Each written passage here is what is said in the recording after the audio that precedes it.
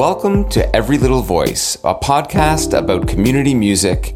My name is Richard Marcella. I'm your host and Executive Director at the Regent Park School of Music in Toronto, where we offer subsidized music lessons to over 1,300 kids in Regent Park and other areas from the city. It's my pleasure to be discussing the song interpretation program. This is the fourth year that we launch the Park Songbook. And this is my talk with Zorana Savik, a voice teacher at the school who helped develop the program. And we couldn't do it without our friends from the Canadian Music Centre. All prior 3 volumes are available at the Canadian Music Centre's website, musiccentre.ca. You'll hear pieces from Monica Pierce, Alice Ho, Alexina Louie, and Cecilia Livingston in this episode, and brought to life by our wonderful students at the Regent Park School of Music. We're so thankful to our supporters from the Aaron Brock Foundation. And please, I hope you enjoy this episode. This is my talk with RPSM teacher and soprano Zorana Savik. Enjoy.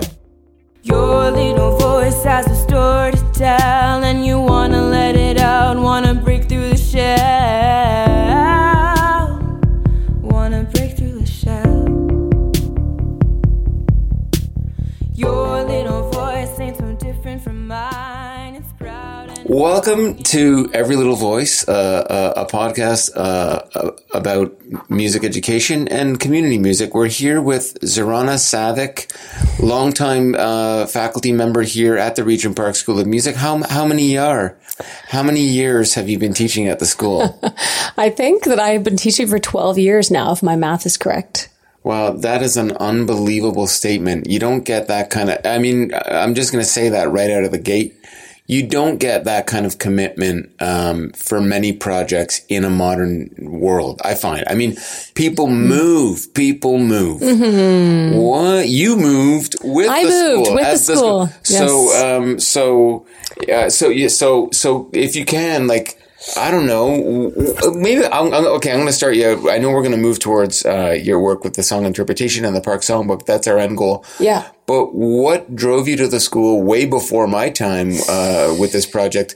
What brought you here? Okay, so what brought me here was sort of a twofold thing. I had excellent teachers that made such a difference in my life, that were probably kind of responsible for me getting into actually keeping up with a career in music. Mm-hmm. And I did feel this sense of just how much a teacher can make a difference and how they can encourage you enough to pursue something as foolhardy as a career in the arts in this country. Right. Yeah. So I sort of had this sense of responsibility and I needed money. I was fresh out of school and I had, my singing gigs and I wanted to do something that would use the skill set I already had. And I didn't have any sense that I would be any good at teaching at all. And in fact, I would say that for the first couple of years, I don't think I was such a great teacher, but then the kids taught me how to teach. Wow. Kind of like parents teach you how to be a parent. Kids teach you how to be their parent. And it really has surprised me how much I enjoy teaching. But that was it. It was twofold. I needed a gig to supplement my gig, which I think is true of most of the teachers that teach. We want to we love what we do. We want that sort of extra supplement to our income. And then I think we go into it if we want to kind of pay it forward, if we've had good teachers. I love that. I've always said with music education that part of what drives me and inspires me to want to do it and be in this world is helping share your definition of what music is to others. Yeah. So if you disagree with, I know you have a lot of strong opinions when it comes to how to do it, how to make music. Is this music good? Why is it not so good? Is that something that you would agree with then? Or? Yeah, no, I think you learn along the way, what works and what doesn't, and what is a bunch of hooey. Right. There's still a lot of old-fashioned things in place in all areas of education, I think. Yeah. That we kind of, if you're lazy about it, which sometimes you want to be lazy, it's tiring. Teaching is a tiring thing. I get why it happens, that we sort of rely on maybe old materials or old methods, but they're not always the best for the student. And plus music and one's relationship to music has changed so much since I was a kid.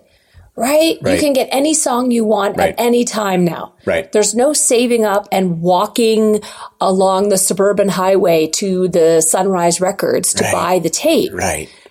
They It's all can do there. it in 2 seconds. And this is all kids. I mean, like we Yeah. teach kids of a certain economic bracket here at the school, but even they, like it's very rare that someone doesn't have access to whatever they want. Even if they're just pulling it up on YouTube Right. Right. and for free, they Yeah, can get that's it. really well put in terms of the changing face of music Yeah. education and how we approach it and continue to want to engage youth who the curiosity is there, Yes. right? That's the one constant when we were young, Yes. when they are young, right? Yep. But it's how to feed that and build off of it. That's the art form too. It is, but also along with that availability to music is also a sense of it's disposable. Right. You know, I mean, I remember the first time I got an iPod all those years ago, how I would never listen. I downloaded all the albums, and then all of a sudden I was just very easily fast forwarding through all the songs. Right. Fast forward. Hilarious.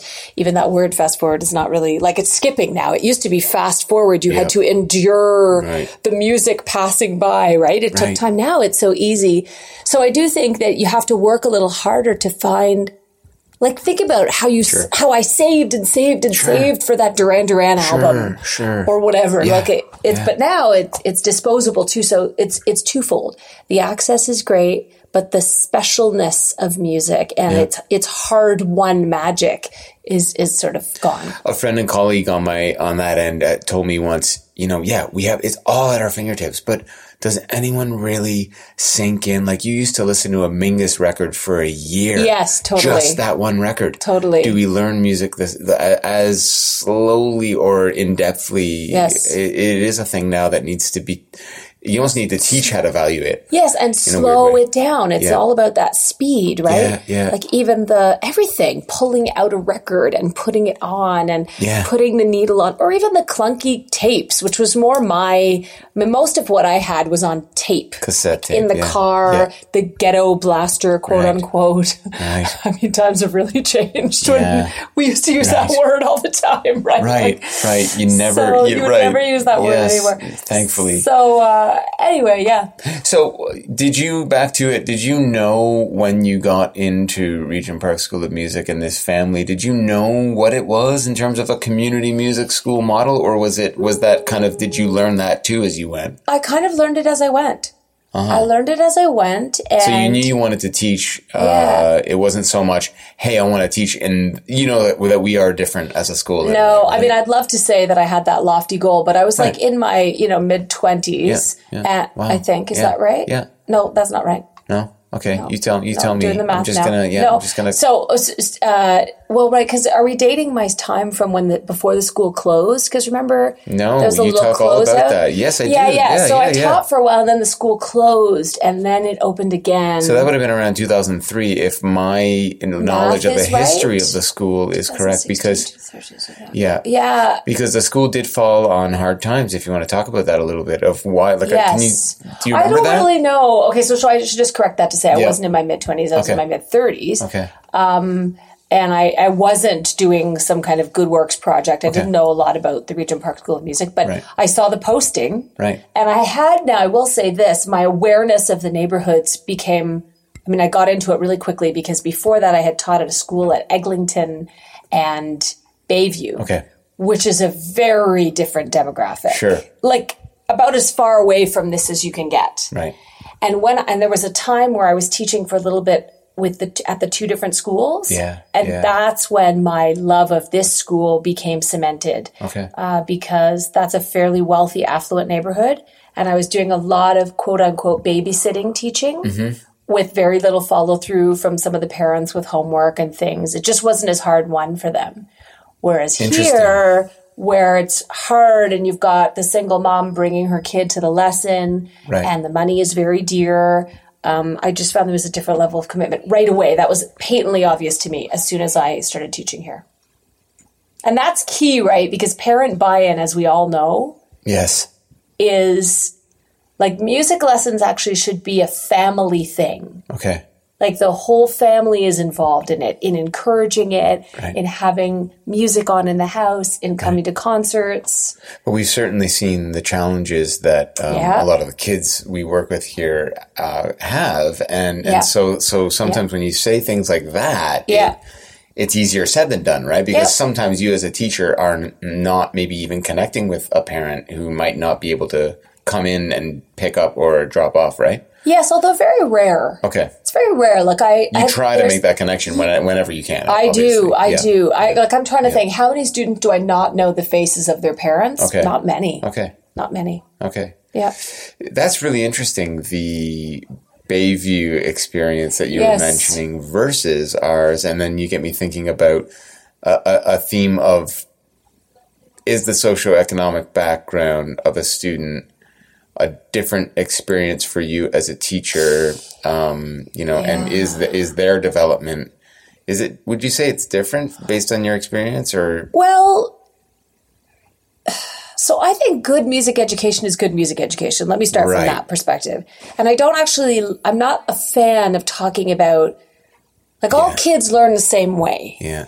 Or rather, all kids can learn the same way. Yeah. Whether they do or they don't. I don't think what that changes. The way I offer it to them doesn't change. Yeah. I do think my experience as a teacher, not the student experience, my experience is different when there's more commitment from the family. Okay. To help with things like homework, which is with practicing at home. Right. And I mean, it's a generalization, but I find that at this school, the parents are more involved. And I can only deduce that it's my own conclusion that it's because it's very, very, it's not, how do I say this properly? Nothing is taken for granted with these families. Mm-hmm. So even if they're only paying $2, it's not just the $2 that they're paying. It's the fact that they're coming here. And it's often a single parent, often a mother, bringing their kid here to this lesson. And that's hard if you're working 2 jobs, and that's just effort. So if your kid is not practicing and it's useless, it's a waste of your time. Right. But that time is very dear. Do you know what I mean? Like, they don't have money and time at their fingertips in the way that a family at Yonge and Bayview necessarily does. And that is a generalization, of course. Right. Well, I mean, that kind of gets me to the question on, you've been doing this now for about 12, we'll say 12, 13 years. Yeah. What does kind of keep bringing you back to RPSM? Like, eventually it becomes more than, I think this is, I'm going to speak for you. I'd like to think that this has been more than a job for you. I get that there is the financial compensation when we try our best and value music educators, but what else is there? Well, no. I mean, I will say that the job thing, of course, when you're in your mid-30s, this job has a bigger effect on your finances than when you're now at my age. Right. Now it's not a job. Now, I don't need it. It's not the job. Now it's, I don't know. I mean, like, we're in pretty deep now. It feels like, you reach over, I would say you in your career now with this being like, it feels like it's a real part of who I don't want to speak for you, but I think it's a huge like part 12, of 13 years, like even for myself, it's like 7 years into it, it is the job I've kept the longest in my adult life, right? Yes. That's an interesting thing, right? To be able to say and keep feeding. For sure it is. I mean, it's funny because I don't know if this will make it onto this or not, but it's sort of an interesting thought about job versus not. There are many places that would be of more benefit to me in terms of income, for example, to teach. Sure. And I think at this point with my experience, there are many. But my husband and I constantly talk about how there is no other place that will satisfy the desire I have to teach what I want to teach. Right. And you're a large part of that. But because I think outside the box and because there are so many different things that I want to try, if I couldn't do that, then I'm not sure the teaching would be of interest to me. Right. Right. Because as I said, I don't need it particularly, but I want it, but only in this way, where I can be experimental with the way I approach things, where I can have a lack of hierarchy in terms of genres while still teaching classical singing, which is the way that the technical basis. That's the technical basis of what I teach. But then it goes like off. Well, then it can go off depending on the that, student. Yeah. And it can be a combination of all those things. But, or that, that I see that a kid is interested in songwriting and then I want to encourage that. But I also want them to be able to sight read because that's an important tool that I want them to have. You know, you gotta, I don't want to put these kids into silos. It's kind of prescriptive, like it's collaborative with the child, right? And I see that in the way you approach it. And that's obviously feeding now back and forth as we get more sophisticated, or not even sophisticated, but just try to capture what the school stands for and the curriculum. It's like a lot of that is informing both ways and and just encouraging both ways, saying, you know what, you're really onto something. We all agree with this and like, let's do more of it and then kind of know what we stand for, if that, right? I mean, and question that always, right? I mean, it's a constant evolution. I don't think, I'm going to say this, I don't think we'll ever get it 100% right as music educators, but we're all going to keep trying, right? I mean, to keep evolving it. Yeah.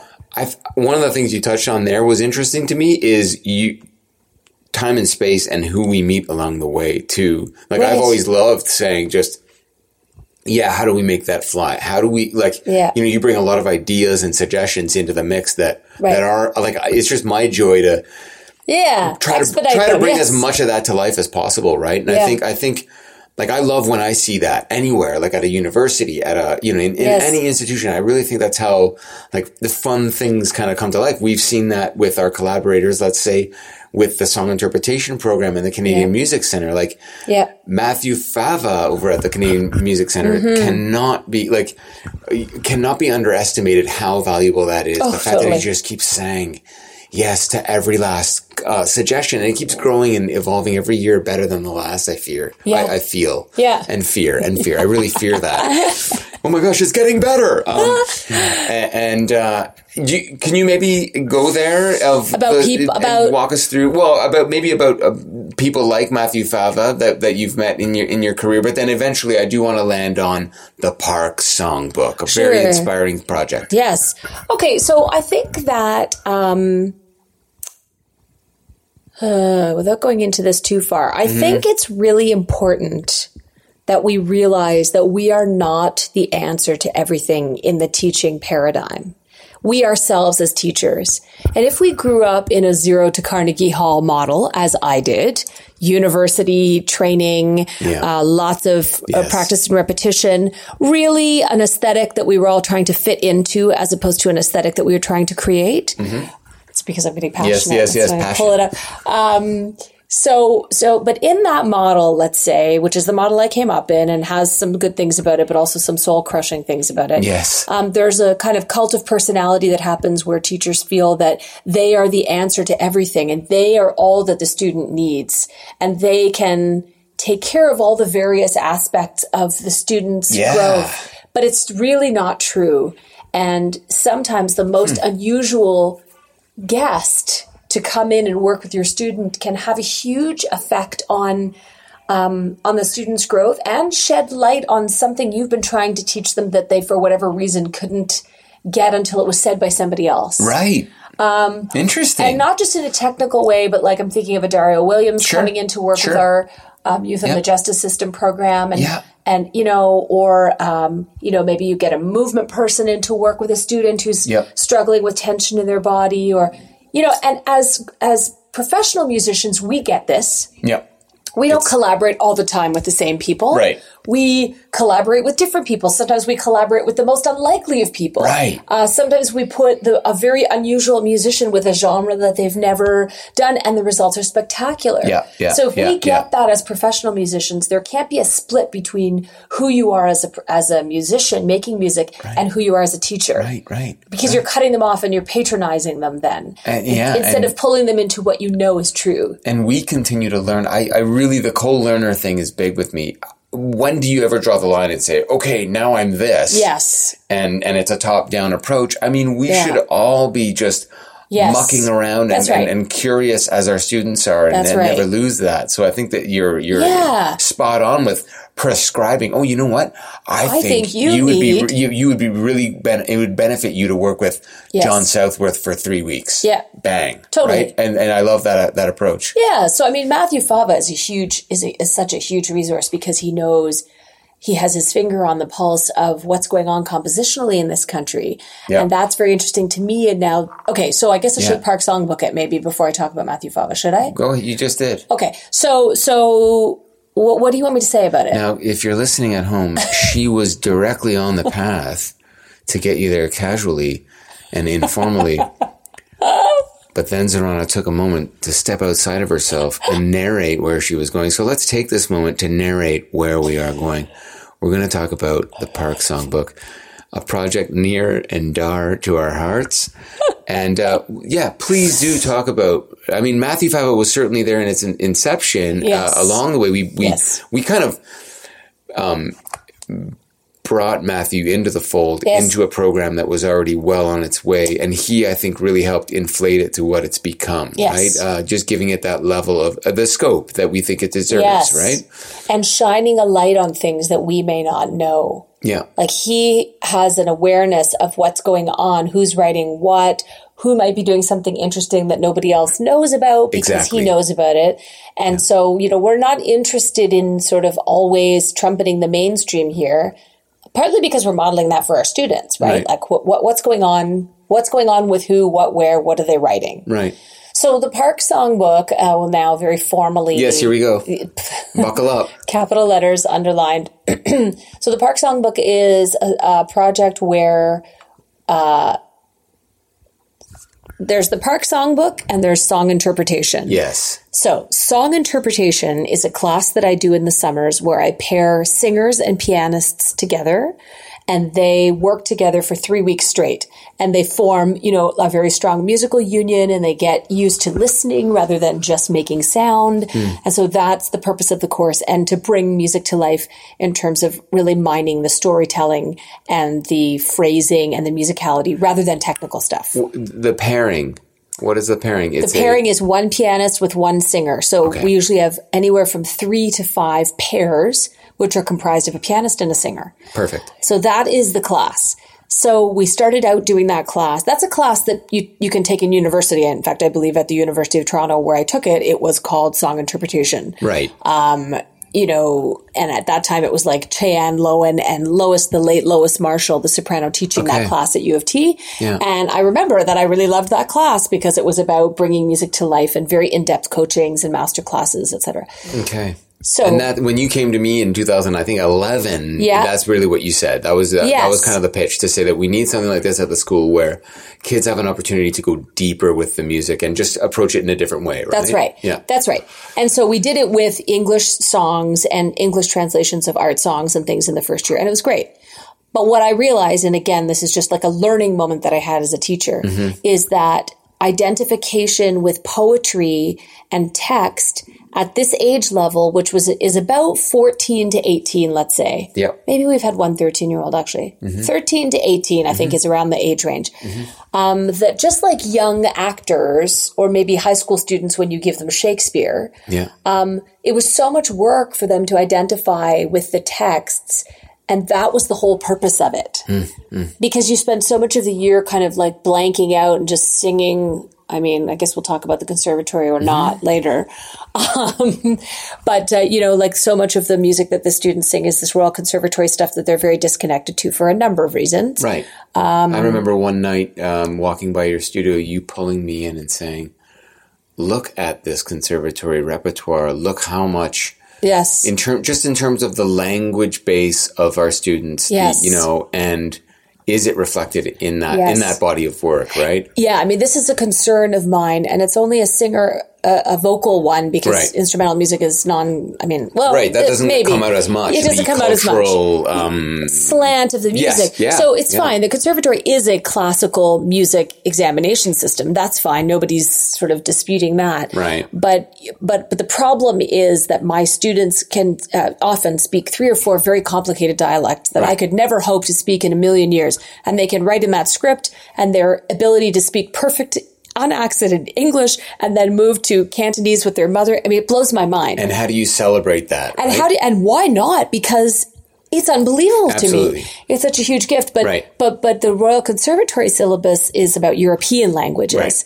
And even the English songs are really old English songs, which are very hard even for me to understand. I'm a classical soprano that sings like Purcell and Bach and Handel or they're Christian songs. So there's a real bias here. Right. And so that's fine in the context of the professional music making world. But if it's a music school for young musicians, it needs to reflect the cultural needs of the city and specifically Toronto. And specifically the park, right? And Which is where you kind of bring yes. it back to a neighborhood in the city of Toronto. That's right. And now I want to be clear here. I don't mean...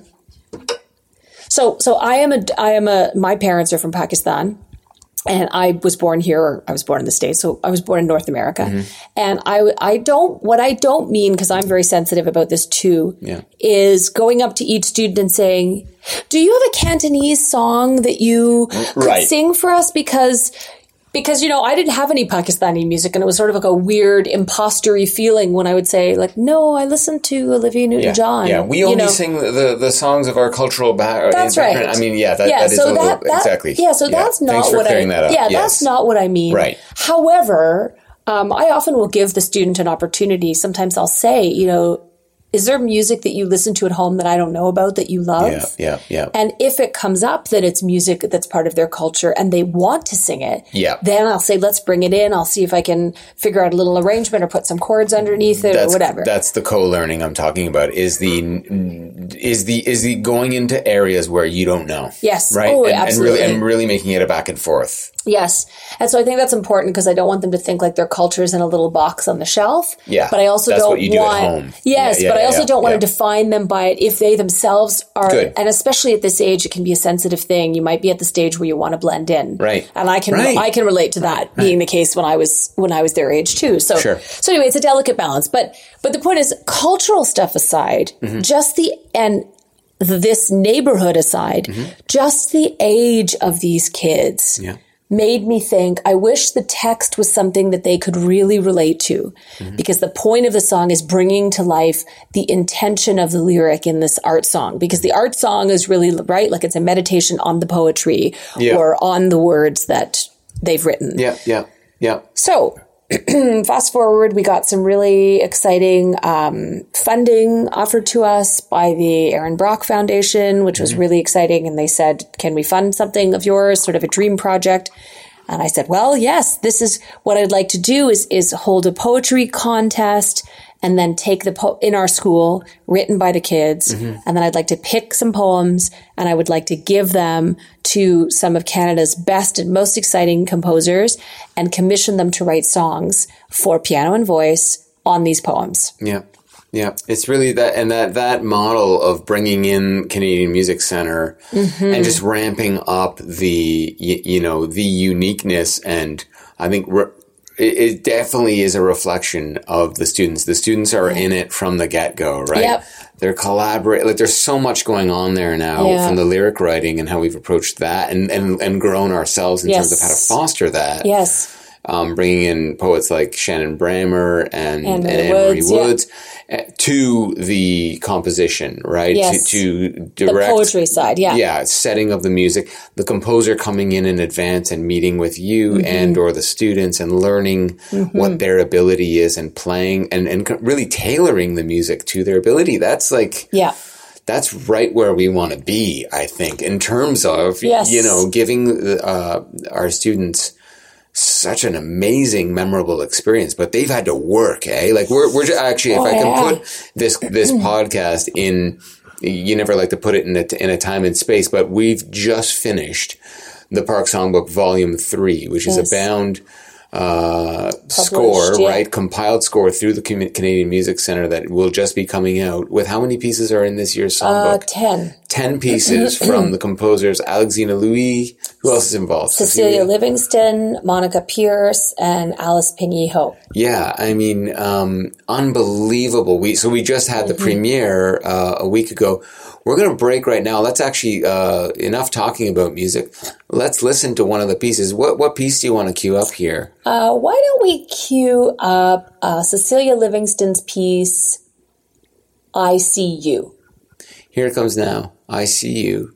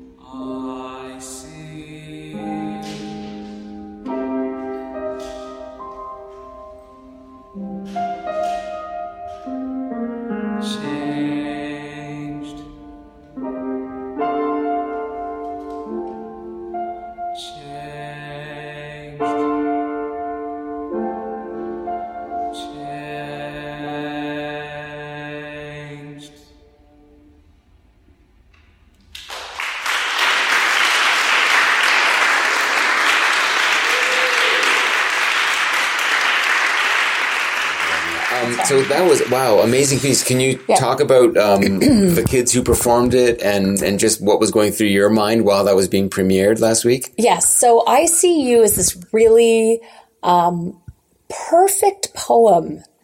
Do you remember who wrote the lyrics? Yeah, it's Stefan Ateljevich. Okay. Yes, whose sister and he have been students at the school for a long time now. Yeah. I taught his older sister voice for many years, and I believe she had a poem in the Park Songbook too. And she was was at the premiere last week, which was really beautiful. So the family's involved there, and Alice Ho, one of the composers this year, said, "This poetry is really good. It's better than some of the poetry I get like professional, like adult commissions on." Right. So this poem was great. Just a classic poem about watching somebody make a bad choice, a sort of bullying choice, and then realize that it's not a good idea, and that they shouldn't be like that, and that they should do unto others as they would like to have done to them.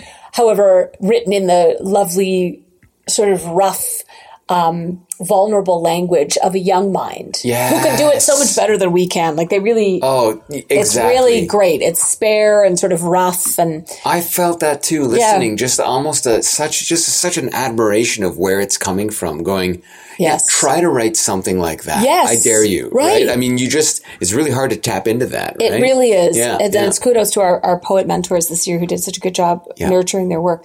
So that's the poem. So it's a great poem. As soon as I read it, I was like, yep, this one's going to be one, because I had a big pile of poems to choose from. Right. And then Cecilia Livingston said it in this very, beautiful, clear way that highlighted the narrative of the poem without being horrible and obvious. I mean, it's not horrible at all. That's not the word I mean, but it's not, incidental music to a poem. She got to it. She achieved sort of the resolution of the poet, in a really natural, beautiful, subtle way. But obvious enough, though, that the student could understand it. Right. Right? Because this is about, the whole class is about how is the composer aiding and abetting the intentions of the words. Through art, though, not in an obvious way. It's not a game. It's a piece of art. Yeah. So it's like the difference between a biography and a film, right? Like it's not just, okay, I will make like happy music here and sad music here and happy music. And so I think these composers, these 4 women this summer really did a good job in that sort of subtle, deft realizing of the poem. And just it oozed beauty. There was the whole package, the whole compilation, the whole project, which we are going to share on our social media eventually, the entire recording of it. And it's a real treat to be able to share some of these songs now with supporters of the school and people listening.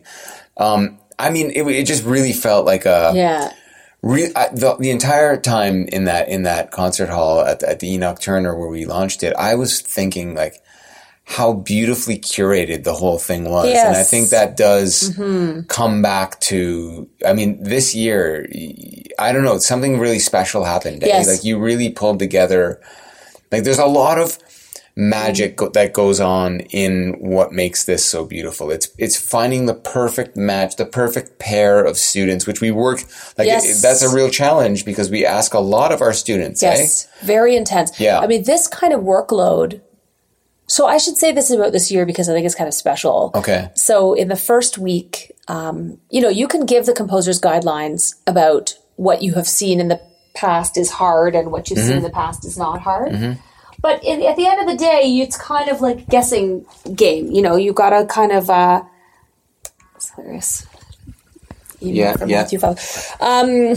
So at the end of the day, you can do your best to kind of tell the composers sort of the level that they're writing at. Yep. But it can be sort of, that's a you challenge. never know. It's a challenge. Of course. Sorry. When you land on your feet, when it actually gets written, wait a minute, like on the ground, this isn't working or this works beautifully. Yep. That's right. Yep. So what happened this year is in the first week, so I taught the first 2 weeks with Lisa Raposa Miller, my most excellent colleague. Yep. And then the third week, Greg O, who's also excellent, comes in and does the last week with me. So after a few days of the first week, Lisa and I came out of we'd been coaching the kids one-on-one for 2.5 hours. And I said, how was the day? How's your day? How's it going? And she said, I just worked really hard. Okay. And I said, that's exactly how I feel. Like, I felt like it was like, let's go back and do that one bar over again. Okay.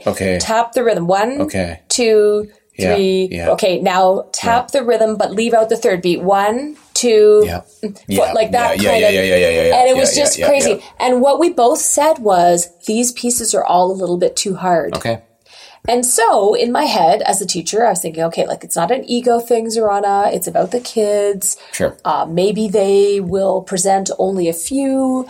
Maybe the pianists will only play the left hand. Okay. Maybe the singers will use their music.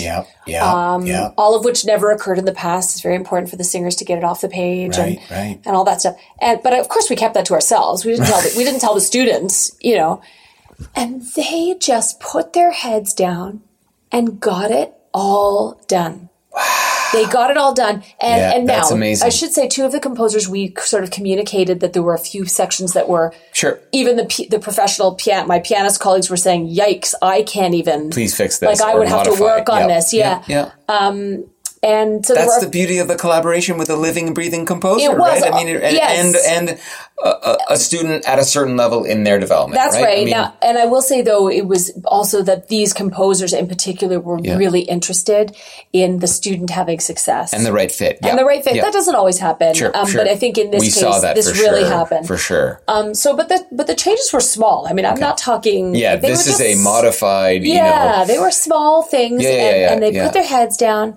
And I was, more than I've ever been in this class, I just thought, I cannot believe how hard you all worked. Yeah. You just worked so hard. Everybody was off. The singers were all off book. There was real music being made. They did so well. It actually, I was in a state of quiet awe. Who sang "I See You"? Can you give the? So Benjamin Huang sang "I See You," and he's been with the Park Songbook. Yeah. He's on all 3 years that we've recorded. That's right. He's been on all 3 years, and his voice changed last year, early for his age. He's 13, and it changed, and he has this lovely baritone voice. And poor thing, because last year he was in between the switch, and so the songs were a bit of a squeaker, even though he was great.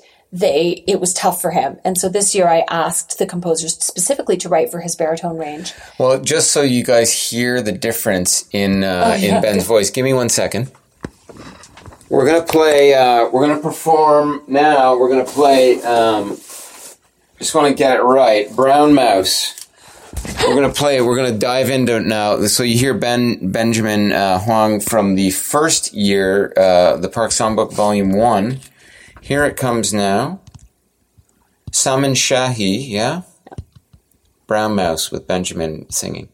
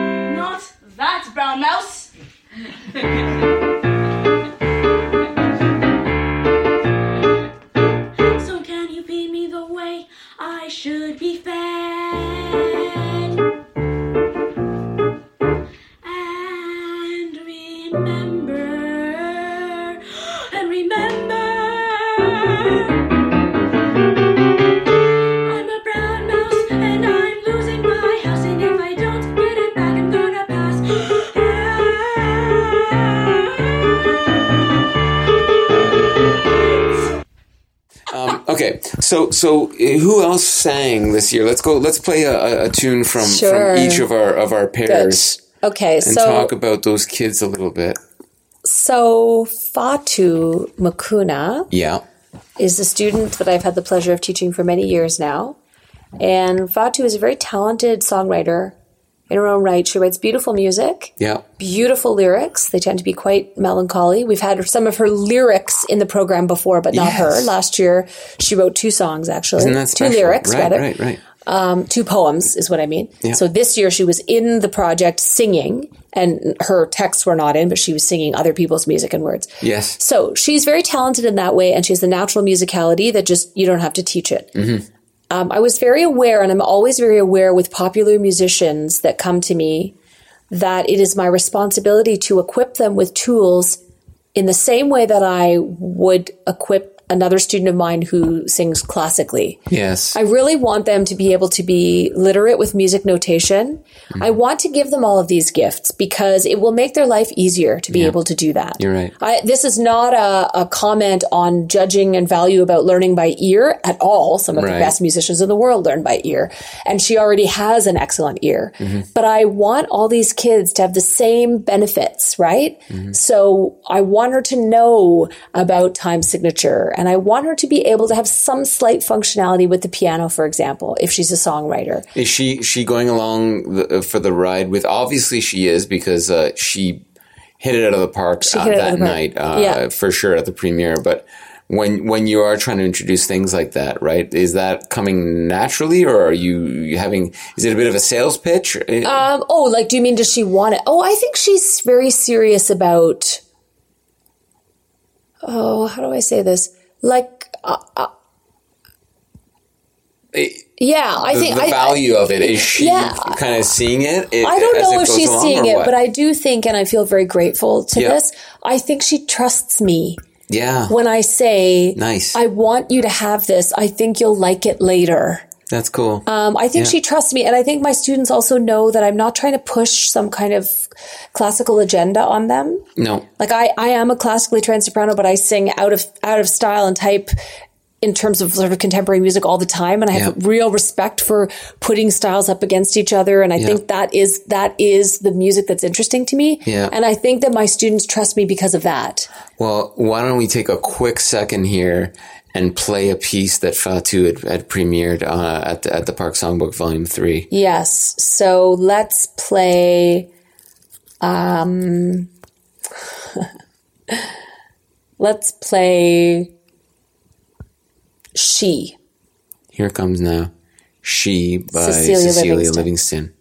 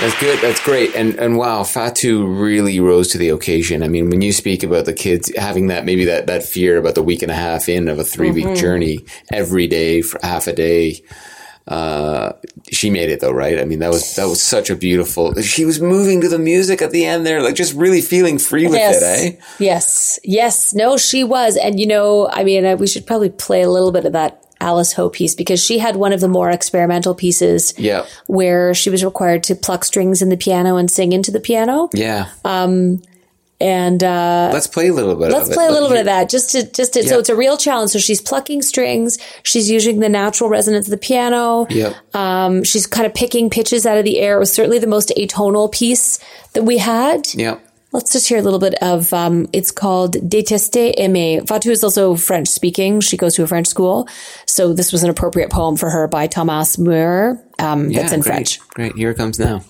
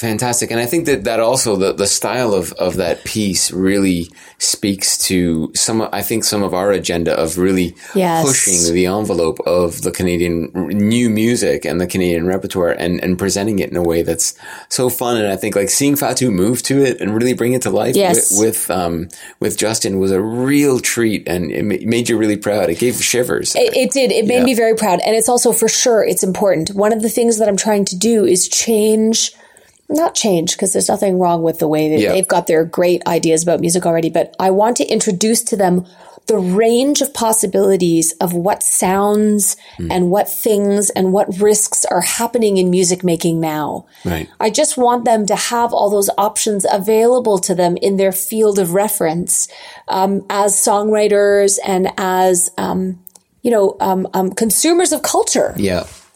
Because we want to start this early, because we don't want the only new music that the TSO plays to happen in 1 week of the New Creations Music Festival. Right. We want it to happen all over the place. Right. And the way that we do that is by getting young musical minds to not think this is such a strange thing. And further, to be like, actually, this is really interesting, and this really does express how I feel. Yeah. And this shout into the piano, is more like what I am feeling, perhaps, than a strain of Vergebliche Ständchen by Schubert. I really do think that the Vergebliche Ständchen really does bring something, but Thomas's pass of a really, there was an emotion there, right? Mm-hmm. You know, Fatou caught it and brought it and threw it out all over that piano. It was really a beautiful thing to see brought to life. Yeah.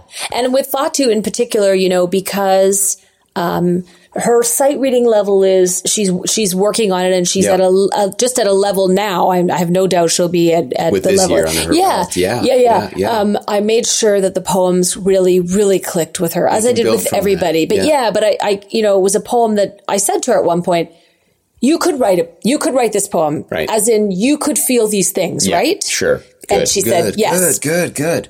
Yeah.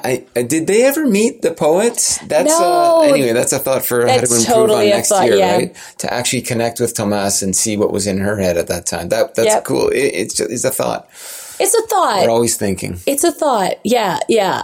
Well, we're going to end on that. Look, we could do a part 2 and part 3, just given the amount of time that you've invested in our school. And let's do that, right? I mean, we could talk probably and do an entire other episode just on your fantastic graduates, the wonderful grads who I do plan on speaking with as well. So that'll be a really beautiful thing to dive into, Charlotte, Stacy, Isadora, the list goes on. The list goes Mustafa, on, right?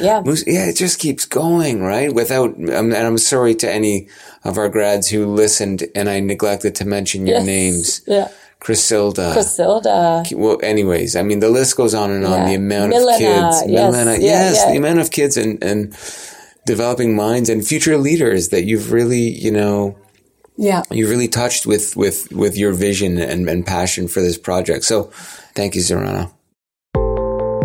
Thank you so much to Zorana Savic for sitting with me and discussing the Park Songbook and our song interpretation program at the Regent Park School of Music. Hope you enjoyed that episode. If you want to listen to other episodes, check us out on Twitter at Regent Park Music, and we'll see you again next time on Every Little Voice. To say